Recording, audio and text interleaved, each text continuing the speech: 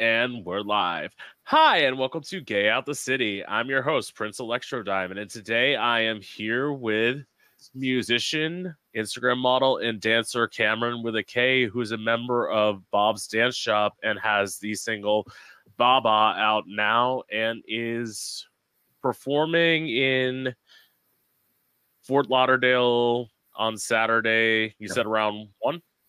1 to 3. Yeah, 1 to 3. Mm-hmm. So how you doing today, sexy? I am doing great. I am happy to be here. It is cold outside in New York, but my room is nice and warm. So I'm pretty happy with that. Yeah, I was just telling him how much I wish we were in different places. I would love to be in New York right now. Mm-hmm. Yeah, New York is great. I love the vibes of New York. I just moved here actually in July. So still relatively new to the city. But yeah, it's going to be my first winter here, and I am ready. I tried to convince myself when I said it, but yeah. Well, you just said you're on tour, so you're never home. Like that's true. That is true. So yeah, I mean the longest period of time that I've been here since I moved here is like 2 weeks, consecutively. But I'm grateful for it. So then, okay, this is just my thought. I mean, granted, I love New York. I'd love to live in New York. Can't afford it, but it's like, if you're hardly home, why would you choose like one of the most expensive cities to live in?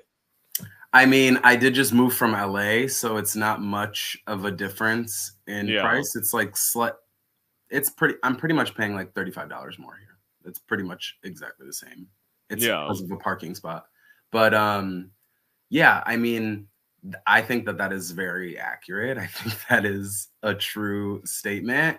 But it's like, the time that I am here, I do take advantage of being in New York. And so, I guess I'm not here all the time. But when I am here, I'm like, it's New York. I got to like do some things.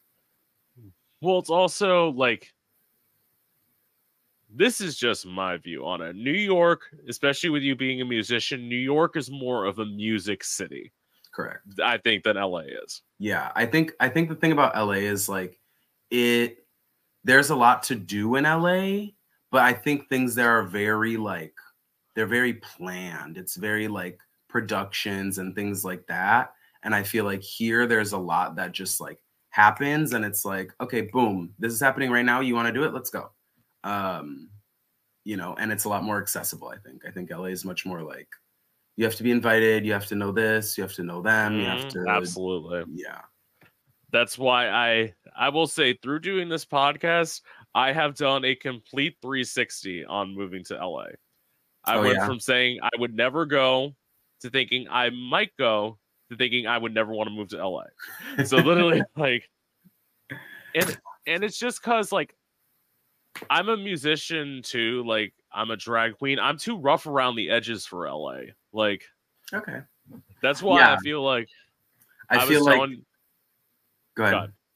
I feel like, as I was telling you, like, I'm thinking about moving to Detroit. I feel like Detroit would be good for me because Detroit's like a gritty, rough city. And like, I haven't put out an album, and I'm hoping when I move to Detroit, I have the album written. I'm hoping to get in the studio and record. And I feel like that would be like the perfect place to do it. That is a good place to do it for sure. I think, one of the things I think about LA is like, LA is a great place. There's a lot of really great things about LA. I lived there for 5 years. But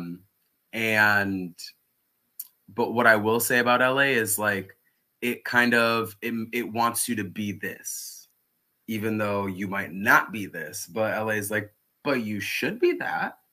And so I think that's one of the things that I've seen a lot about New York and about like the art scene here in New York is that people are just like very themselves and very like down for who they are. And I think like after living in LA for some time, I saw people that were like that. And there are definitely people that are like that stay very true to who they are. But I think sometimes it's easy for LA culture to like try to change you a little bit.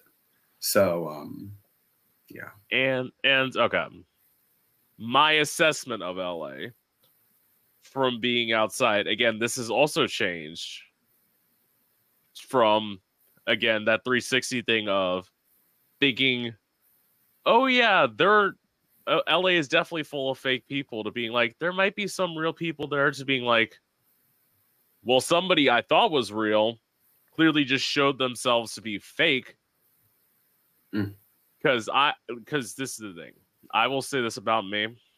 I am very much a loyal person. I am the bitch where it's like, I will be here for you when the whole world like turns against you. Like, when people say you're fake, I'm like, oh no, you're not. And then all of a sudden, when you prove to me you are fake, I'm like, they were right. Yeah. I mean, that's definitely that is a thing in LA. But I will say there are a lot of real people in LA. But I think the thing about LA is that everyone has this stereotype of LA is fake and this is what LA is. Right. So you're automatically already seeing that because that's the narrative you're playing in your head. So of course you're gonna see that. It takes some time to pull yourself out of that and then be like, oh wait, no, there's actually a lot of really, really good, really talented, different people here as well. It's just a little harder to come by or at least to notice right away. I know a couple. They're originally from, one of them's from North Carolina originally, and one of them's from Miami. So it's like, with them, I feel like when you're from the East Coast originally and you move out to LA, Mm-hmm. you're a little bit, you still have that like root to you of how the East Coast treats people, to where like, if you don't get like too in your head, you can still like be real and genuine with people. Yeah. I think that's true. I think one of the things I'm seeing about kind of the difference here is like here in New York, people are more, they're not nice, but they're kind. Like they'll do kind things. But in LA, people aren't necessarily kind, but they're nice. So it's like, yeah, of course, but I'm not gonna really help you. But I loved LA. I love LA, and yeah, I'm grateful for what LA has taught me. So this actually segues me into my first question. So where are you originally from? So originally, I'm from Milwaukee, Wisconsin. So that's where I grew up. That's where I went to college. And then, yeah, so while I was there, I studied language. That was what I went to school for. So I majored in Portuguese and Spanish, and then I minored in Italian and global studies. And I did 2 study abroads. I studied abroad in Ecuador, in Quito, and then also in Brazil in Rio de Janeiro, in Rio. And yeah, I think that when I first went to Brazil, that was the first time that I actually felt like I related with people, like identified with them. Just growing up in Wisconsin as like a mixed boy. One thing most people don't know is Milwaukee is actually one of the most segregated cities in the country. And so it's very like white neighborhood, black neighborhood, Latino neighborhood. It's very like divided. And I grew up in the suburbs with like my white side of the family. And so, it was very like, I am the white black kid and the black white kid. So it was like a very interesting dynamic because I didn't really fit in with either groups.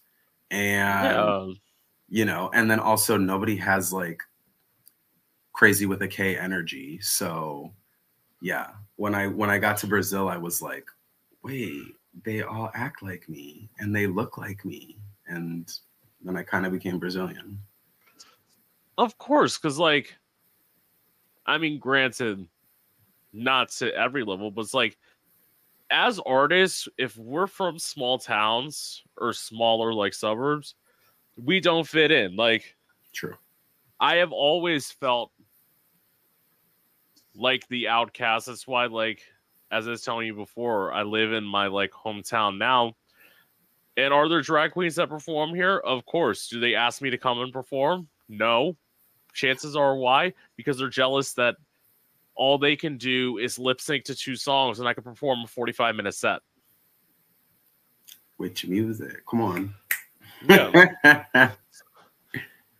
That's why it's like I have an actual talent. Sorry. Mm-hmm. Come on, talent and beauty. All right. Yes, thank you. But yeah, so that would be. So yeah, you definitely said you felt as an outsider. I definitely felt like an outsider. Yeah. Especially like being queer. Mm-hmm. I will say. So no, okay. Wait, I'll skip that one. So you kind of just obviously like feeling as an outsider. What was it like for you growing up as a kid? I was always a very just happy and energetic kid. I didn't really let people mute my queerness because I didn't really realize that's what it was. I just thought I was a happy little kid, which I was. So, Right. honestly, I will say I am lucky in that aspect that I didn't struggle much with that. Obviously, it was like a time and a moment where I was like, oh, wait. And then it was the whole having to come out and having to realize that. But I think like growing up, I always had like a lot of friends. I grew up an only child, and I would make friends with. My mom would say that I could make friends with a brick wall. That was like her phrase that she would always say about me. And we would go on like vacations, and then I would make friends with like other little random kids, and then I'd be like, "Okay, bye," and I would just go hang out with them for the day. And so I think that that's something that still stays true about me now. Is like I just love meeting people, and I love uh, you know going and doing little adventures and things like that. So I think growing up, I definitely had my struggles of like not feeling like I fit in. For the most part, I felt like I didn't really fit in like race wise and also like kind of energetically because there was not really anybody like me energy wise. I guess I didn't really Yeah. realize that it was queerness Yeah. until it was queer. But yeah, so I think yeah. Did that answer that question? Yeah. I mean, I will say this, like energy wise, like I will say as the performer, it's not okay.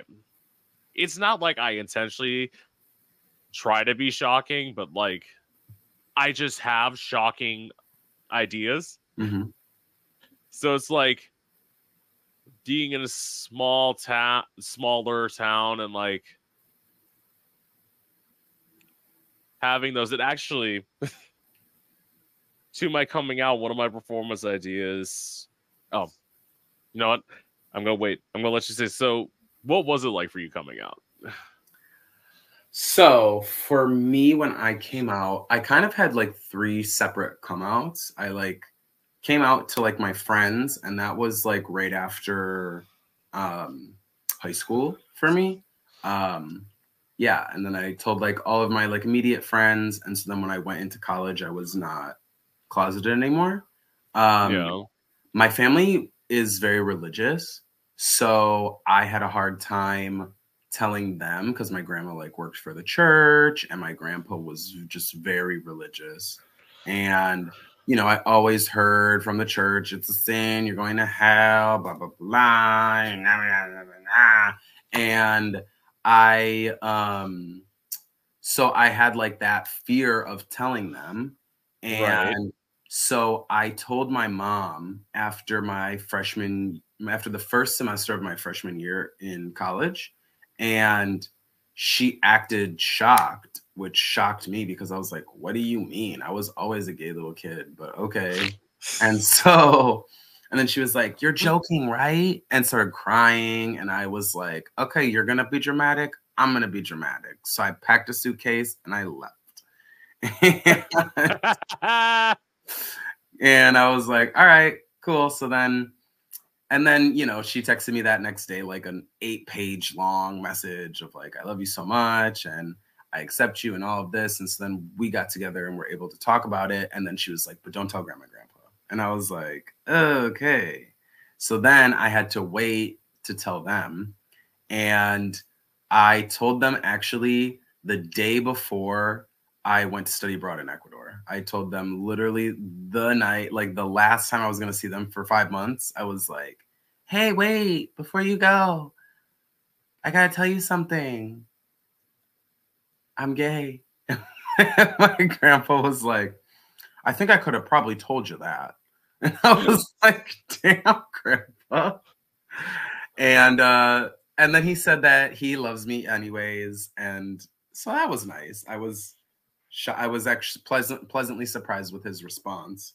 But yeah, I mean, they don't really talk about it now. Like it's not much like talked about, but like it's there. So yeah, so you went to Ecuador where you're probably up to no good.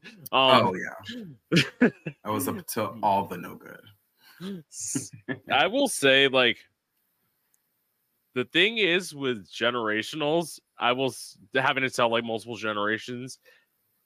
I will say for how old I am, I'm 29. A lot of my family is dead.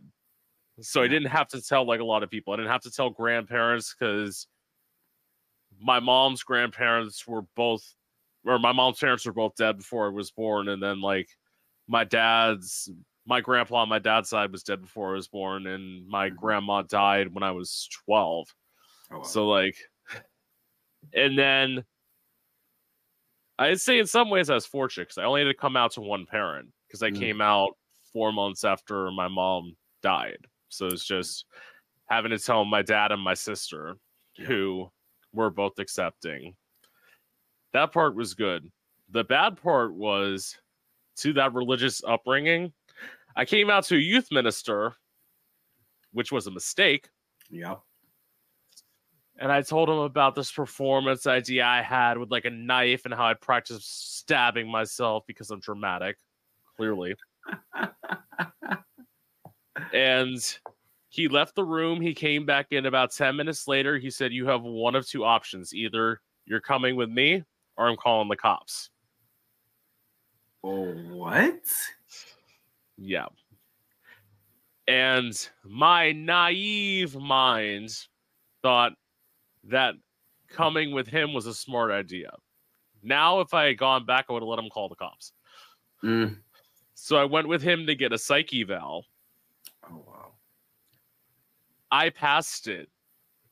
He lied to the people giving me the test to make it seem like I was lying when I was talking to them. And as a result, I got locked in a mental institution for 64 hours. Oh, my God. Yeah. Pastors are wild. Wild. Who is a pastor to think that they can lock somebody up in a mental institution? And then they first tried to make it seem like it was all about the knives.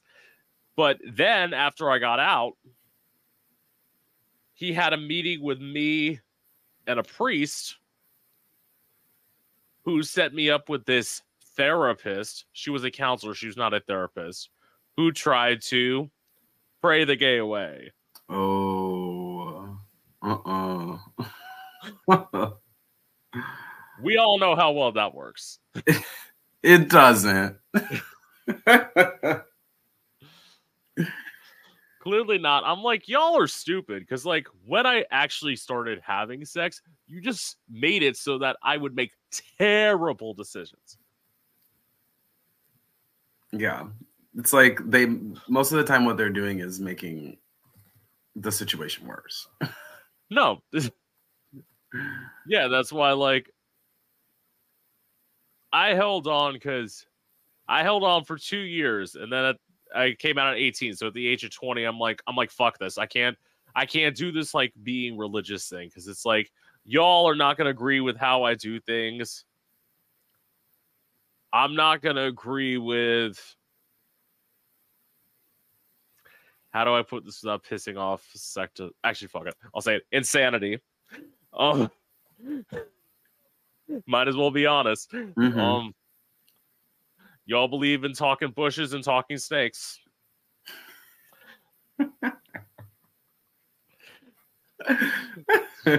Just saying. I mean, you're not wrong. Oh god.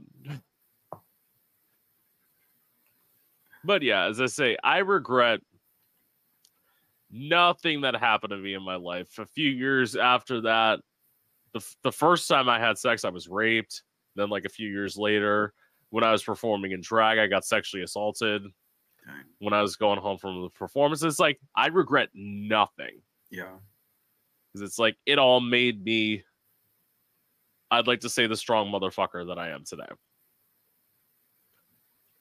That. Very that. So okay. We kind of so okay. So I just need to look at this. Did you ever live in London, or did you? I never lived in London. I did. I've done, I would say, of the places that I've traveled internationally, London is Yeah. probably the most in the sense of doing performances.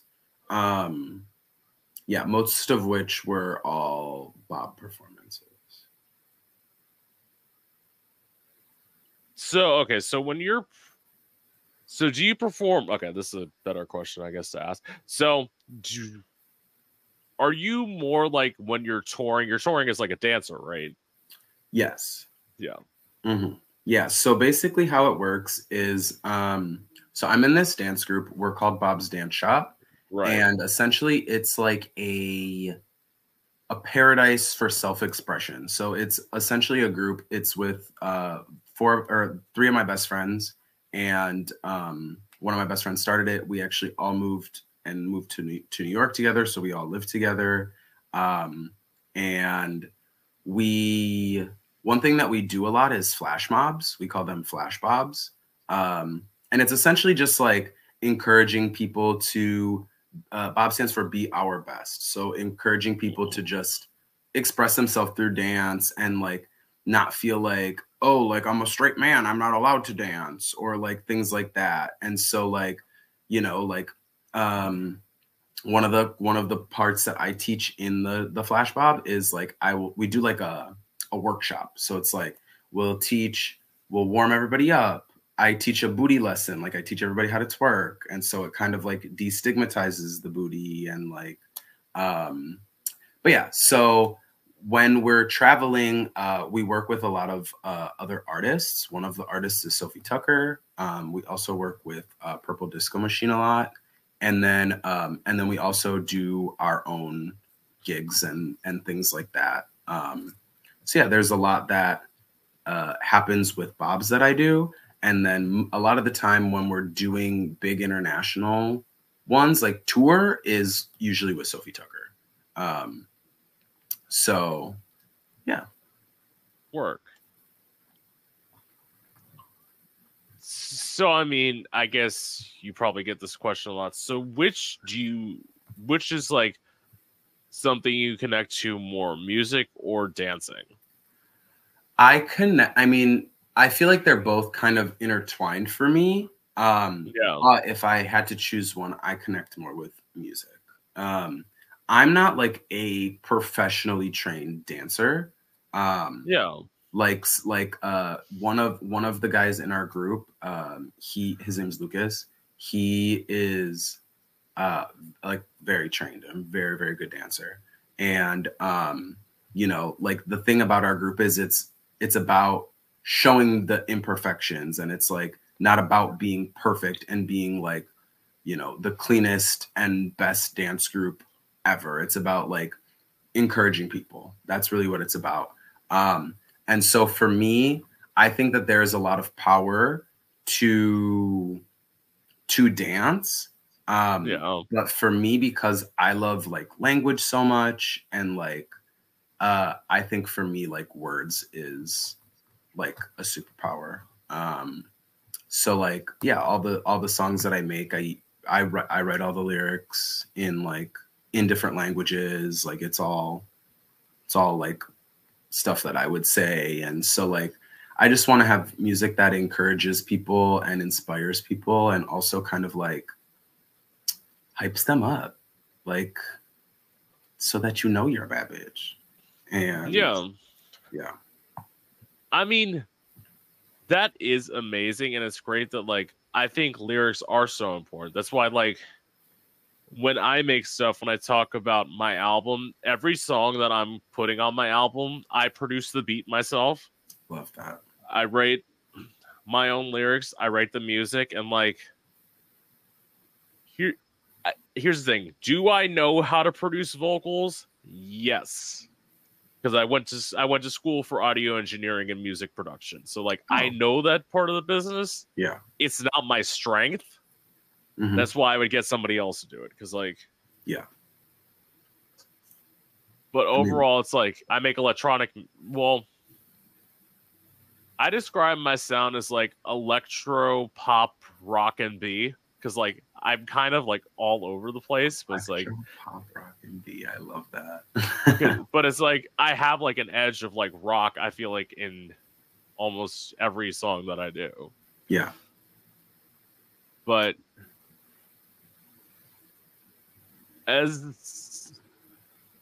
so you're saying when you make songs that like you kind of, this is a weird way to think about it. Are you thinking about the audience when you're making a song, or are you thinking about yourself when you're making a song? I think that I think the main part of the song, I'm thinking about myself, like the actual meaning of the song and what it is. Okay. Right. I think that there's definitely parts of it that I think about the audience for like certain sounds and certain lyrics, I would say. Like it's more for me about telling a story and about like, right. letting that be what's the most important part of it. But if I think of something, I'm like, that's funny. Like someone would like that. And even if someone else wouldn't like it, I like it. So I don't really care. So I think I would say, I guess in general, it is more for myself than it is for the audience. But okay, I'm just trying to see if you're like a real, this is what I feel, a quote unquote real songwriter. Because I feel like if you're a real musician, your art begins with yourself. Like that's very much how I would say I've gotten back to that, because there's a point where I feel like in every songwriter's journey, you have that thing of, oh, I just need to make this song that sounds like a hit. I need to make songs that are sounding like everybody else. I had that. That was basically the pandemic for me. And then once we got out of the pandemic, I'm like, but this isn't you. This is what everybody else is doing. Yeah. Go back to what you were doing, because what you're doing is better. Because it's like, I hear songs like Granted. Everyone says you should support people in the queer community, support all queer artists, whatever. There are some people out there putting out some fucking garbage. Like, and it's like, baby, you call yourself a singer? I hear where the producer had to melodyne your vocals up because you couldn't hit the pitch. I mean, and on a 2-minute song, you're telling me you need to melodyne half the song. You can't sing. Like, if that's how it is, you can't sing. You can't fucking sing. Like, yeah. That's real. I think go ahead. I'm not gonna say who. Well, I have said who. I need to stop saying who I'm talking about, because if I ever do go to LA, I'm gonna have to deal with seeing this person. Yeah, it's better not to have LA enemies.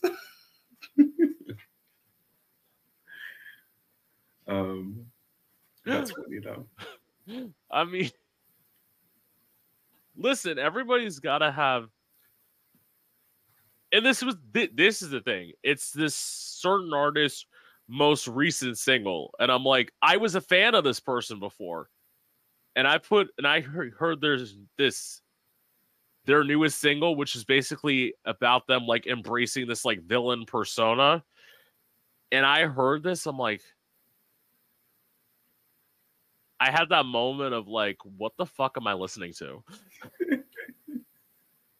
Oh my gosh, I'm gonna have to find out who this is after.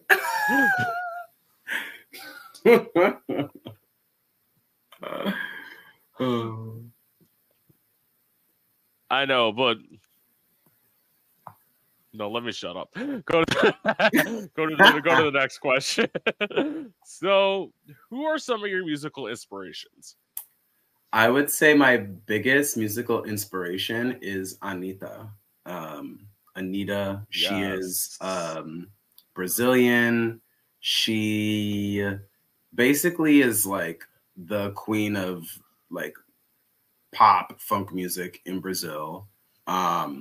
She also has broken into Latino America, and she's doing a lot of music in Spanish. She also has a lot of music in English, and she's definitely breaking into the US market. And so, yeah, I respect her a lot because, well, one, she does music in all of these languages, which is something that I love and what I really want, what I'm doing. Yeah. And she's really smart. She's really smart and knows, like, she knows what she's doing. So I think it's just really inspiring to see.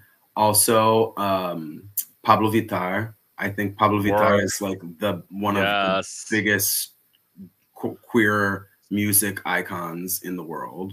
Absolutely. And also along with Gloria Groove. Gloria Groove, do you know who that is? Of course. Gloria Groove is like such like an artist, like music videos, like concepts, all really, really amazing. And there's this other Brazilian artist. I guess they're all Brazilian artists. There's this other one. Her name is Iza, Iza. And she's like, I feel like a lot of the mainstream artists in Brazil, for the most part, like the most famous ones, they're all like white. And she is like a Black woman who's like amazing, incredible. She like really represents Black culture and Black love in her music and in her performances and her videos and everything. So I think that's something really great, especially in Brazil.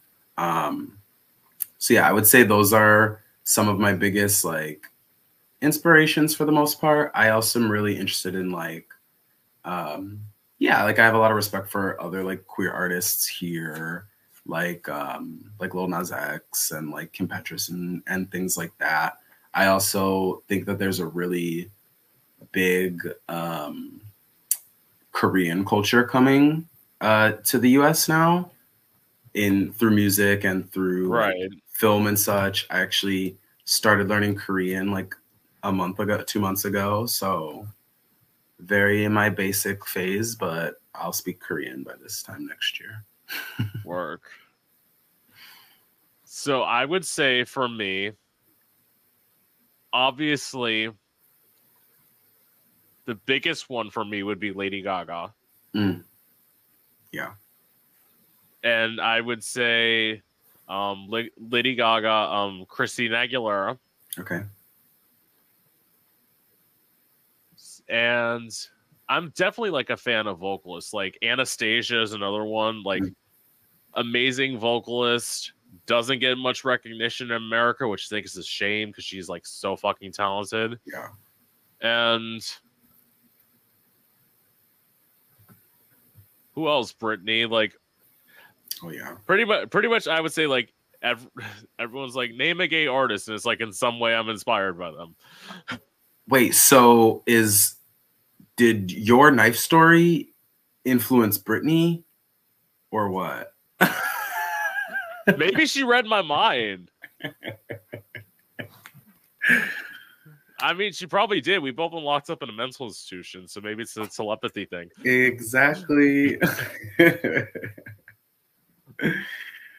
Yeah, those are all really good artists. Yeah. I just have always really loved artists. I definitely, I think this is something with a lot of queer men. I think we stand for the queens. It's the Yeah. queens. But yeah, like I just love.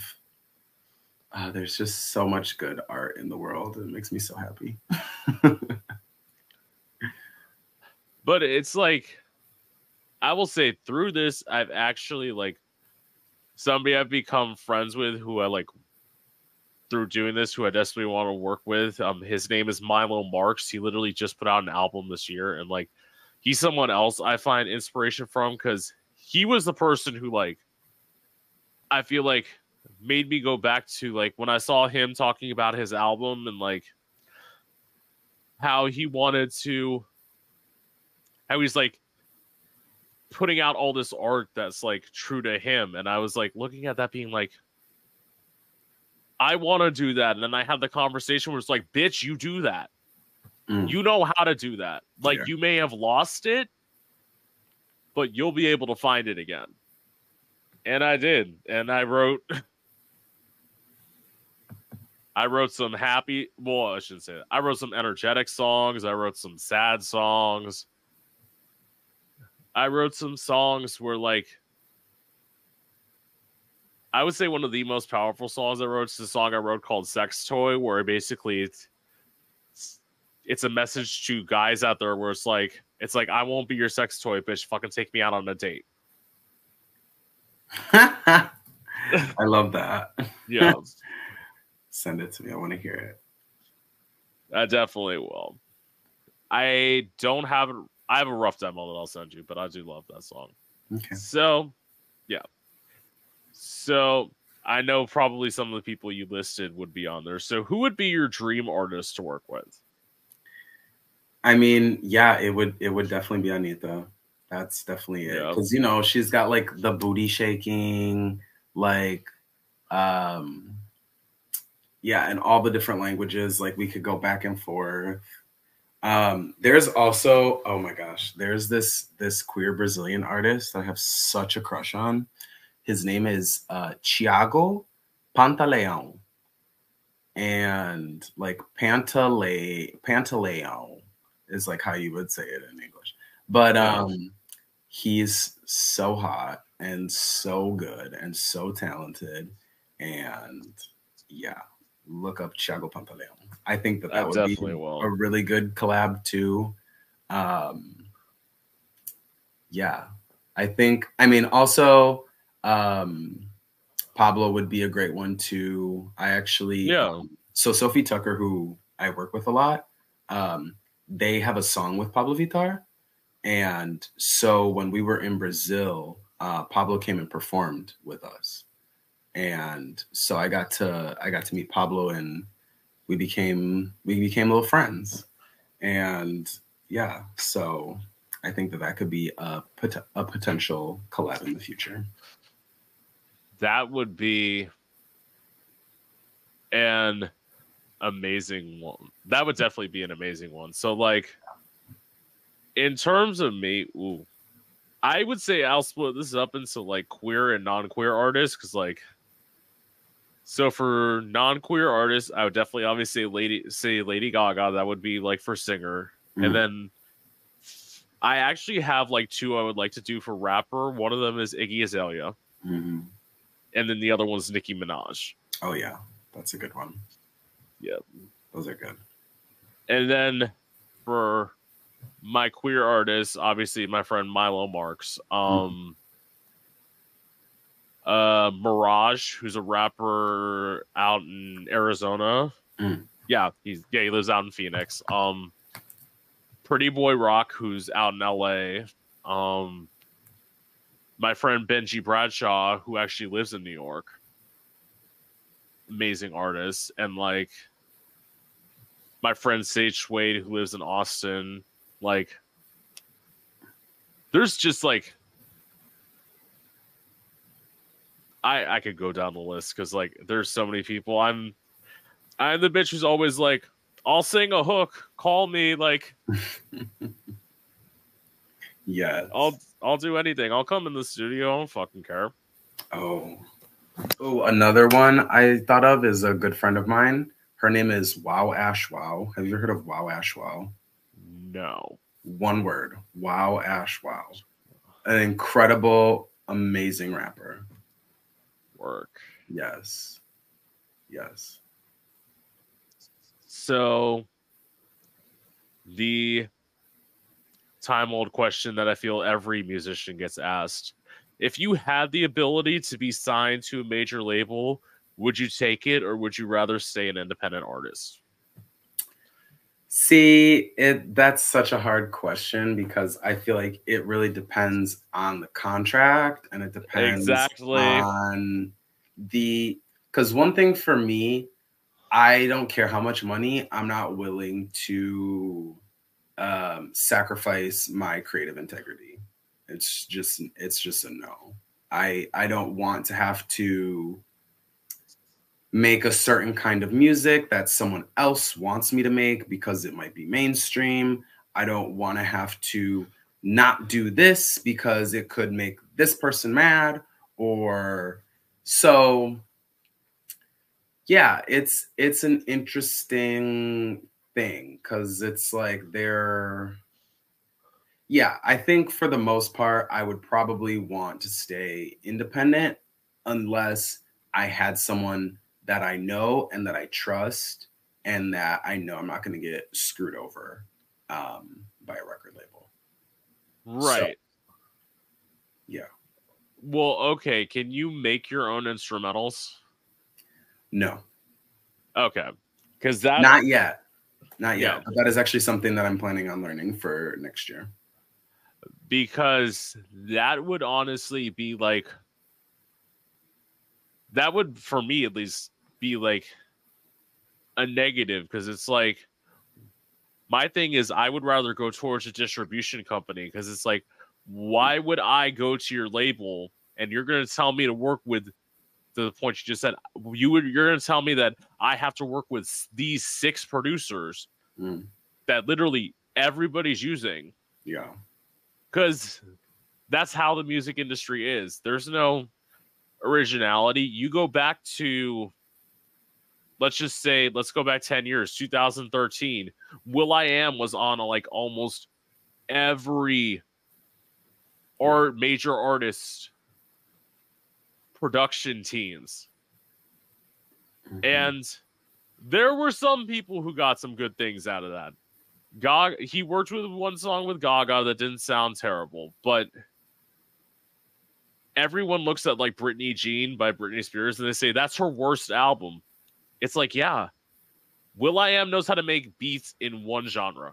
And that's literally since 2009 he's made beats in one genre. So like all of his stuff pretty much sounds the same. Yeah. Yeah. So even now that they're doing it in like Latin America with all the Latin artists. no, they're trying to make Latin artists. I feel like that's another thing where they're trying to make Latin artists a thing in America. In Oh, for addition to sure. that Korean thing. And Totally. it's like, but why?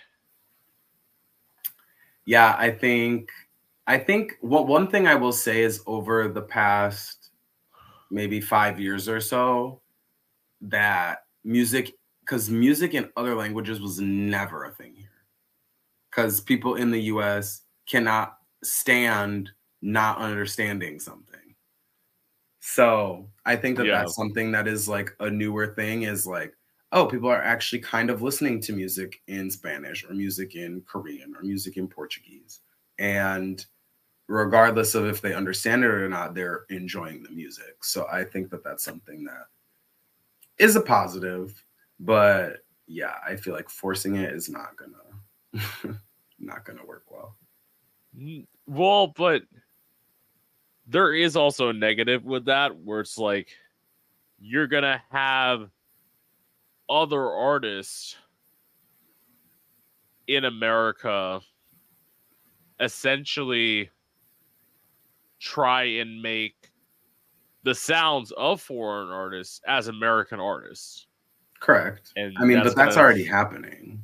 That's yeah, already happening. Like if you listen to a lot of the new music that's coming out, there's a lot of influence of Brazilian funk, of like the doom, cha, cha, doom, cha, doom, cha, like that little, like that kind of vibe. Like oh, I could literally think of one song. is it Literally, the like what song is it?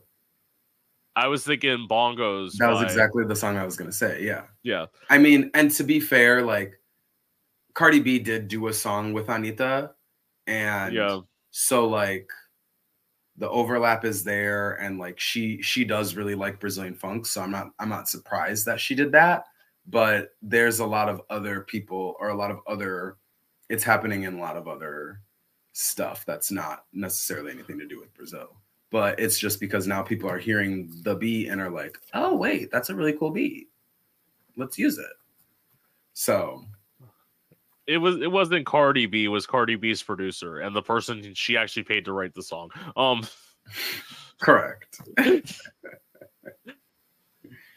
But I will say I've never been a fan of that trendy thing. That's why, like, when people were making songs that were like 2 minutes, like 2 minutes 30 seconds long, I will never get on that trend, because, like, to me that sounds like, then you're if you're just doing that, you're making music for TikTok. That's literally all you're doing.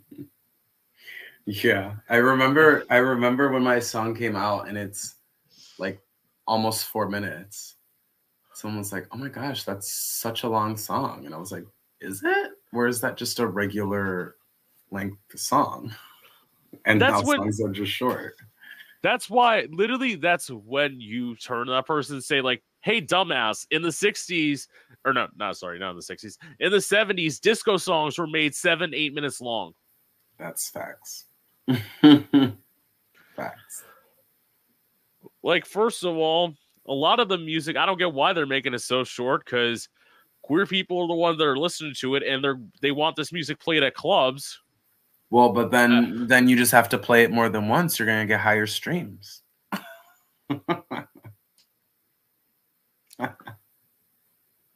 Good point. I was going to say they're just putting it in mega mixes to make it longer. That's also true. Also true.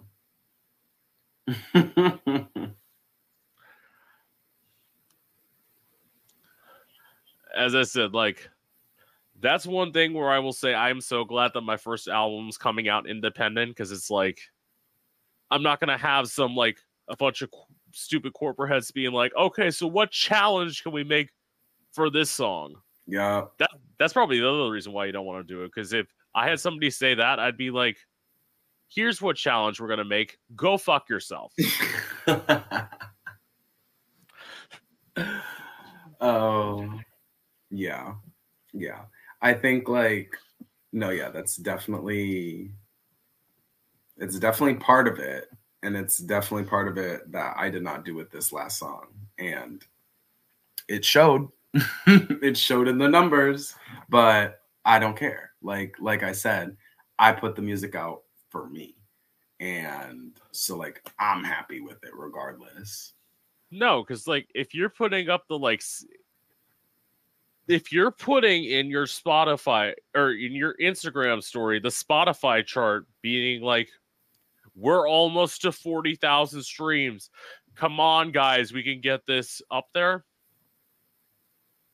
So you didn't give a shit about the song. You clearly didn't give a shit about the song, because like you wouldn't care that it's at 39,000 streams. That's 39,000 streams that somebody streamed your song. Yeah. You're making this as a cash grab. Mm-hmm.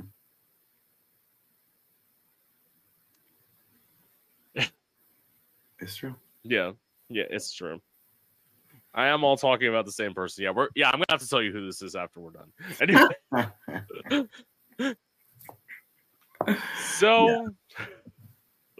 so what's your dating life been like? It's difficult because I just travel a lot, so I'm not really. It's not that I'm not available, but it's that I'm not there. It's just that I'm not physically there. So, and then also, I mean, one thing is I also just moved to New York, so that's a whole separate thing. But it's like I have my little romances in like in other cities. Like, you know, I have my Rio boyfriend, and I have my German boyfriend, and I have, but you know, but nothing like very serious. I think, yeah, I have a hard time. I don't settle, so yeah, I think it's just like I'm moving too much, and I'm also there's too much happening around me. So yeah, I think that's kind of what it's currently at. Um, Not that I'm opposed to it, because I'm not. Yeah. Um, but yeah, I haven't really, like, my longest relationship is like 3 months. Oh, wow. And you know, I didn't like, I dated, but like I wasn't like, oh, we're official very often, Right. because it was like, yeah, yeah, I've been like single, not like have a significant other since like 2016. Yeah. Yeah. Yep. That's about how long it's been since I've been in a well, little bit later than that. But it's like, first of all, girl has a Rio boyfriend. Girl has this. She a slut. No.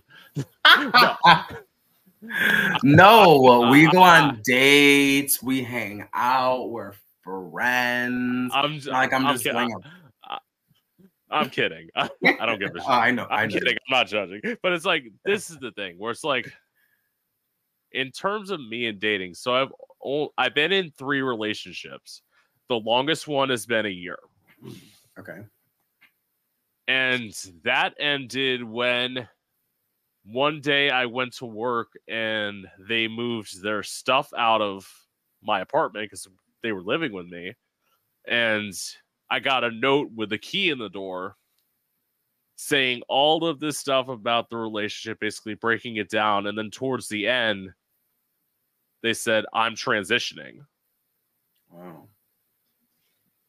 And she said, I know you won't accept me for who I am, which she wasn't wrong about, because this was, I will say, back in like 2017, 2018, we knew stuff about trans people, but we didn't know a lot about trans people, not as much as we know now. Correct. So I didn't know a lot, and like, would that have been an adjustment for me? Of course. Was it something I was ready to do at that point? No. Mm-hmm.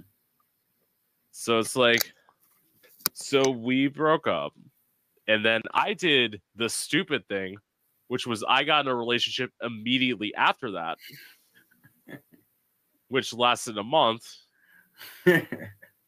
Again, stupid. Yeah. And as I was breaking up with that guy, I found out he was racist, Oh. which I'm like, awesome. It's like, I primarily dated Black and Latino guys. I'm still primarily with Black and Latino guys. Thick Yeah. bitch, fat ass. But it's like the one time I dated a white guy, and as he was breaking up with me, he said, all you ever want. He said this in my neighborhood with predominantly black people, with the door to my apartment open. He said, all you ever want is that N-word dick. Wow. And if somebody had come and shot him, I wouldn't have been mad. Oh. But as I say, karma's a bitch, because after he dumped me, about a month later, he got HIV. So, Oh, wow. Wow. so as they say, evilness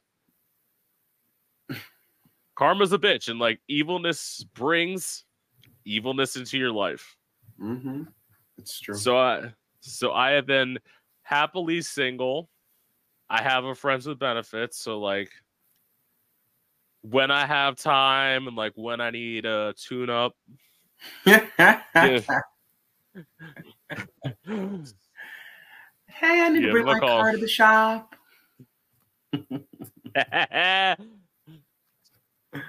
But it's like, especially as I told you, knowing I want to move is probably what's stopping me from trying to get in a relationship, because it's like, why would I do that And then move. and then have to put somebody and be like, the ultimatum was like, either you can come with me or you can stay here and we can break up. Because Yeah, I will say this, I would consider long distance with the right person, but overall I think long distance is something that's more a great idea in theory, but most of the time doesn't work. yeah. Especially if you're gonna be like monogamous or like not talk to other people. Exactly. It's one thing to like, okay, we're dating, we live in different places, we're chatting a lot, but for you to like completely not live your life in a whole new place because you're dating someone, that's a lot. Because I had somebody who was interested in me who lived in Philadelphia, Mm-hmm. and he was mad that I had a friends with benefits. I'm like, but you're not making any moves to get closer to me, so you don't have a right to be mad. And we've never met in person, and he's here and you're not. There you go. When are you gonna buy the flight? Yeah, because it's like, oh, would I have gone to Philadelphia? I cannot see. Well, I shouldn't say anything. Until like about a few weeks ago, I couldn't have seen myself in Detroit. So who knows what could have. Yeah, that was one of those things where it's like I just had like an epiphany where it's like I was just sitting at work at my desk and I'm like, what are rent prices in Detroit? And I just went on Google and I'm like, oh,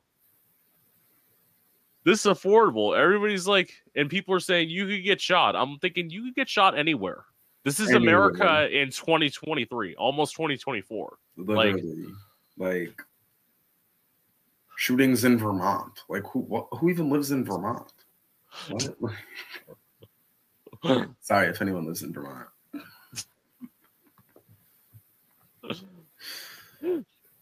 No, that's not. Believe me, that's not the worst thing that's been said on here. I literally at one person asked me like the most controversial thing I thought, and I started eliminating states. Because I will say it, we do not need Idaho. We do not need. Yeah, why would you need Idaho when Idaho? Exactly. That's the only reason you need it. We do not need Utah. There is no use for Utah. Like, there's no use for where else I say. Apparently, I said Nebraska, but apparently Nebraska grows food. Oh yeah, they grow lots of food because it's just flat land, just flat. So we need Nebraska. I would love to get rid of Florida. Unfortunately, they make money because of Disney World. So, I mean, all you have to do is move Disney World. That's it. But are they going to move Disney? Well, they almost did. Exactly. There was conversation about it, and if Florida keeps Florida in the way that Florida's been Florida in,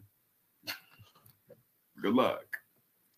That's why I love when gay people are settling down and moving here. It's like, are you stupid?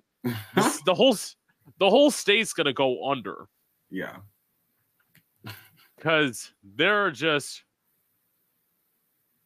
especially they allow contractors to build everywhere, and they don't think about when it rains. It rains a lot in Florida. Where the rainwater is gonna go? So what do? They flood the streets. Real bunch of geniuses. That's why I say, good luck. You're gonna die on this ark. You're gonna die on this planet yourself. I'm going on the ark somewhere else. So, what's your relationship to drugs and alcohol? I I drink, mostly just to like dance and have some fun. I'm not a sad drinker, and I'm also not a mad drinker. So I'm glad for both of those things. I mean, like, I could get mad if you really try to piss me off, but I think that's just right. I would say I don't do a lot of drugs. Never really liked drugs. Not a snorter, but I do love some great plants, some great flower, some mushrooms, but mostly flower, mostly leaves, mostly the green. But that's pretty much my relationship with it. I will say, like, I think weed can be used a lot for creative means, like for writing and for like concept thinking and things like that. So I think it's definitely helped me a lot of times through my creative music processes. Or is it processes? But yeah, I think that I don't know, girl. You finished college. I didn't. I think it's processes, but I've heard people say Yeah. processes. Work. I would say, to me, in terms of drugs, I always say this is a shocking thing. I'm like the one gay person who hasn't done drugs. The one thing that like I did get like quote unquote addicted to, so I have bone spurs in the heels of both of my feet. Mm-hmm. So like if I'm standing too long or I'm like walking for too long as a periods a time, it feels like somebody's stabbing me in the foot with a knife. Oof. Yeah. It's painful. So back when I was working a job that I say pretty much caused that, before I had health insurance, because health insurance is so hard to get in this country. Yep. Fucking hate you, America. Yeah, very. It took me 4 months to get on health insurance. And while I was dealing with that time, having to deal with the pain, I was taking, as I predicted, 18 to 24 ibuprofen a day. Oh, wow. Yeah. That's hard. Yeah, that is. And I had to, like, once I got health insurance, I kind of had to step back. I'm like, yeah, this is not going to be good. Mm-hmm. Me, like, killing my organs, like, yeah. No. She's not a friend of the liver. And then in terms of drinking, I don't drink when I perform now because there was one night where it was a night where I was getting handed drink after drink after drink. People were just like buying me stuff. And then I got in my car and I drove. I had to drive an hour home. I made it about, I want to say 45, 50 minutes home. And then I got pulled over by a cop. Dang. And I would say I was fortunate because my dad came and picked me up. Otherwise, I would have gotten a DUI. So I'm like, now I've learned how to do it sober. It's like, if I do have a drink, it'll be like 1, 2 max. Mm-hmm. And I'm going to say, in terms of being creative, I don't know if it makes it better. I mean, I can understand where like being on a substance would be great when you're performing in front of people, especially like go-go dancers. I totally understand that because people don't know how to I will say this to all you gay people out there. If you think without permission you have the right to stick your finger inside somebody's ass, you don't. Ever. I And don't the care if fact you that tip them. that's what I heard some people say. It's like they're like, I threw a 20 in there. It's like, why the fuck does that matter? Sexual assault does not have a price. Yeah. Like sexual harassment does not have a price. Like that's one thing. Sexual harassment, yay, fun. I actually one time at a bar, I was going in to perform, and like I was parking my car, and then all of a sudden a guy was a black guy, because of course he rode up on a bicycle, and like as I was like going to get out of my car, he just like whipped out his dick. Damn. And I'm like, I said, go away. And he was not getting the message because he just stayed there with his like erect or with his dick just like out for 2 minutes. Then I had to like turn on my car and drive forward, and that's when he finally rode away. Wow. I'm like, baby,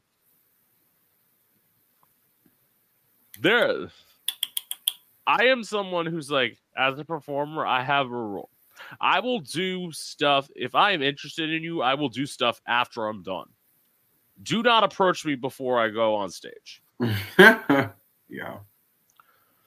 I am in my zone. I'm thinking about performing. Trying to have as much dignity as you can in a wig. Especially now I perform in basically like bodysuits and fishnets. So like how much dignity you can have in bodysuits and fishnets. But it's like, leave me alone. Yeah.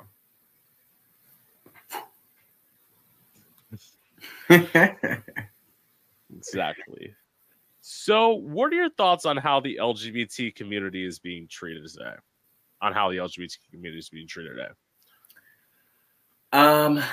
Well, I think it's quite sad that people think it's okay to treat other people in the way that people are treating other people. And I think that they're like, it's not only happening here in the US, but it's something that's happening all over the world. Like, right. And it's just very like interesting how like you go forward and then it's like, wait, but maybe we shouldn't. Maybe we should go back. But I don't know. I think I will say the resilience of our people, of us queers, to not give in to people trying to do all of these things to us and against us is really beautiful. To see like everyone come together and not allow for these things to happen. And then even when it seems like it might happen, and then it's like, okay, maybe not. But then there's like other little things that are trying, and I don't know. It's like, I think that it's really important to have queer people just represented in all across the board, whether that's in the government, in music, in, you know, in movies, you know, quit making straight people play queer characters, like things like that. Right. So, you know, I think it's sad, but I think it's also nice how we can rise.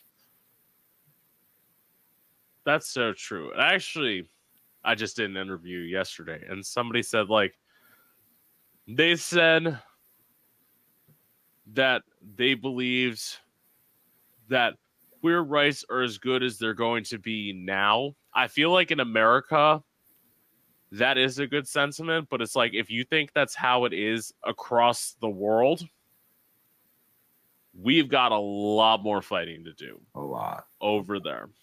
A lot. Because, like, you also have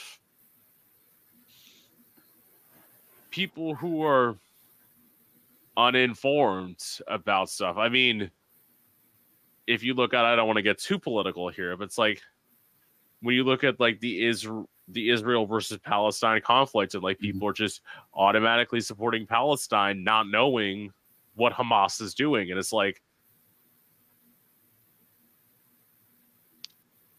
when people say like they want to take a side, it's almost like, first of all, I am very much a pacifist myself. I don't believe that we should be involved in wars, like overall, especially the United States, because I say this like simple historical facts, and a lot of people may disagree on one side, but I will say we, as the United States, have not been a good guy in the war since World War II.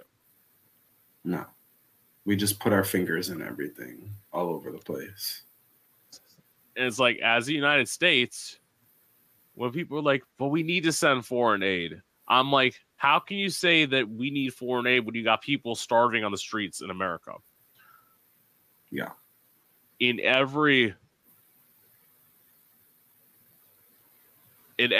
like, especially in New York and LA. That's why when people say like, say there's such a bad homeless population in LA, and it's like, well, instead of trying to like just ignore the fact that there are homeless people here, why don't we try actually finding a way to get them off the streets? Yeah, there was like movement of that was happening during the pandemic. Nothing ever happened. They were like, oh, we're closing Skid Row. We're putting people in houses. Not really. And there's housing for these people. There's enough housing. The problem is, and there's even enough money. The problem is when you're letting contractors come in and build like these new high rises where they're going to charge people $2,000 for rent. It's like, well, that's why, what was it? Yeah, it's crazy. That's why, what was it? Somebody said, it's like the conversation between like boomers and like millennials and Gen Z, and like talking about how when boomers think about like saving and like how we think about saving, they thought about saving as like a lifestyle and how they'd plan for the future. And like, granted, I'm living at home, I can do it so I can move out, but it's like in terms of like saving for like the future, it's not happening. No, it's not a thing, really. It's like the rent is like getting more and more because you have like greedy corporations taking over everything. Exactly. And are the greedy corporations paying us anymore? No. No, that's why like my job, I work at a call center, and they're like closing up. They were like closing up certain departments so that they can move them to foreign countries. So these millionaire companies can pay people 25 cents an hour. Yep. Crazy. Yeah. Anyway, so what's the biggest misconception about you?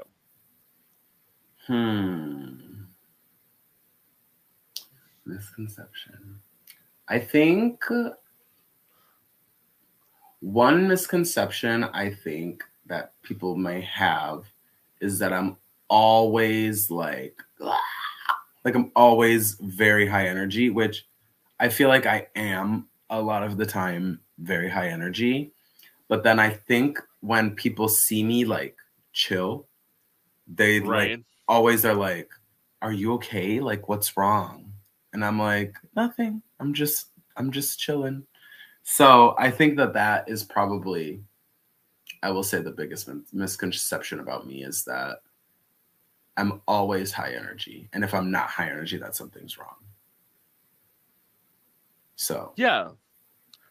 I mean, first of all, anyone who thinks that everyone can be at a 10 all the time, if you're at a 10 all the time, you're hiding something behind the scenes. Facts. That's why, like, those people who are like, praise be God every day, da da da. I'm like, my antenna goes up. I'm like, fake. Hello? It's like, there's got to be some sadness in there, and like, you don't want to admit it to people, but it's there. See, I feel like, and you may say this as artists, we are so in tune as artists with our emotions that, like, when we have to feel something, we have to feel something. Mm-hmm. Like, there's no, I'm gonna be happy when secretly I'm depressed. Like, yeah, you're gonna hear it. definitely. Yeah, I think like since I've gotten home, because I got home from Brazil last week, and I think like since I've gotten back, I've just been like in my room. I'm like, because it's cold. I got back, it's cold. Yeah. Like, I want to be in Brazil. I want to be where it's warm. And so I'm like, I'm sad. And so I've just been like in my room, just like, I'm just going to learn Korean. I'm just going to like read and do my stuff. And yeah, I feel like that's helped me a lot. I mean, yeah. I would say the one for me. Yeah. And through this interview, a lot of people think I'm like extremely shady. I'm not. I am like, do I throw shade? Yes. Am I gonna tell you my opinion? Absolutely. But it's like, it's because, especially in this society where people just want to coddle people and tell them all the time that they're amazing and like stunning and like everything they do is perfect. Mm-hmm. I feel that if I think you suck, I should tell you I think you suck. Yeah. Because you like being told you're amazing all the time, what that does is that leads you into a false sense of delusion. And especially if you're a musician, that leads you into you believing that you have a false sense of talent. Mm-hmm. So when you try to approach a record label where they're not going to be your like sycophants, they're going to be the people to tell you like, I wouldn't sign you if you were the last artist on earth. Because they are going to be that mean. Like, yeah, they really would. Like, it is cutthroat in the music industry. Mm-hmm. It is cutthroat. Well, I would say it's cutthroat in the podcasting world. Like, everyone says I'm the sweetest I've been told I'm the sweetest podcast host. It's because I'm real. Like, when I like say I'm a fan of somebody, I'm actually a fan of somebody. That's probably why when you look at people like Ellen, everyone's like, Ellen's the sweetheart of everywhere. That's because she was one way on camera and a different way off camera. I'm the exact same on camera as off camera. Yeah. Yeah. It's not a persona. It's you. Yeah. Which we love. It's like, yeah. Thank you. Everyone's like, but you're wearing wigs and all this. It's like, that's just because that's how I feel comfortable presenting myself. Mm-hmm. And in some ways, as I said, like, this is like a fucked up thing to say about yourself, but it's like I did say this. I said sometimes you have to call yourself ugly 1,000 times to finally one day realize that you're beautiful. And have you realized that you're beautiful? Yes. Good. That's the thing where it's like, you have to be. That's why when people are like insecure, but they pretend that they're not insecure, it's like, why wouldn't you pretend that? Why wouldn't you just say that you're insecure? Because people relate a lot more to vulnerability than they do to perfection. Correct.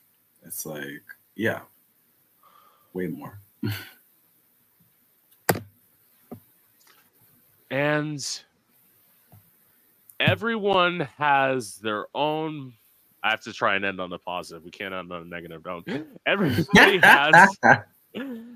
Everybody has their. Actually, no. This is what I'll say. This is the truest message that I can say, which is sometimes finding yourself ugly forces you to work on your talents. Yeah. Because I look at the people who have always been told they were pretty, and I'm like, maybe that's why you're an actor who doesn't get acting gigs.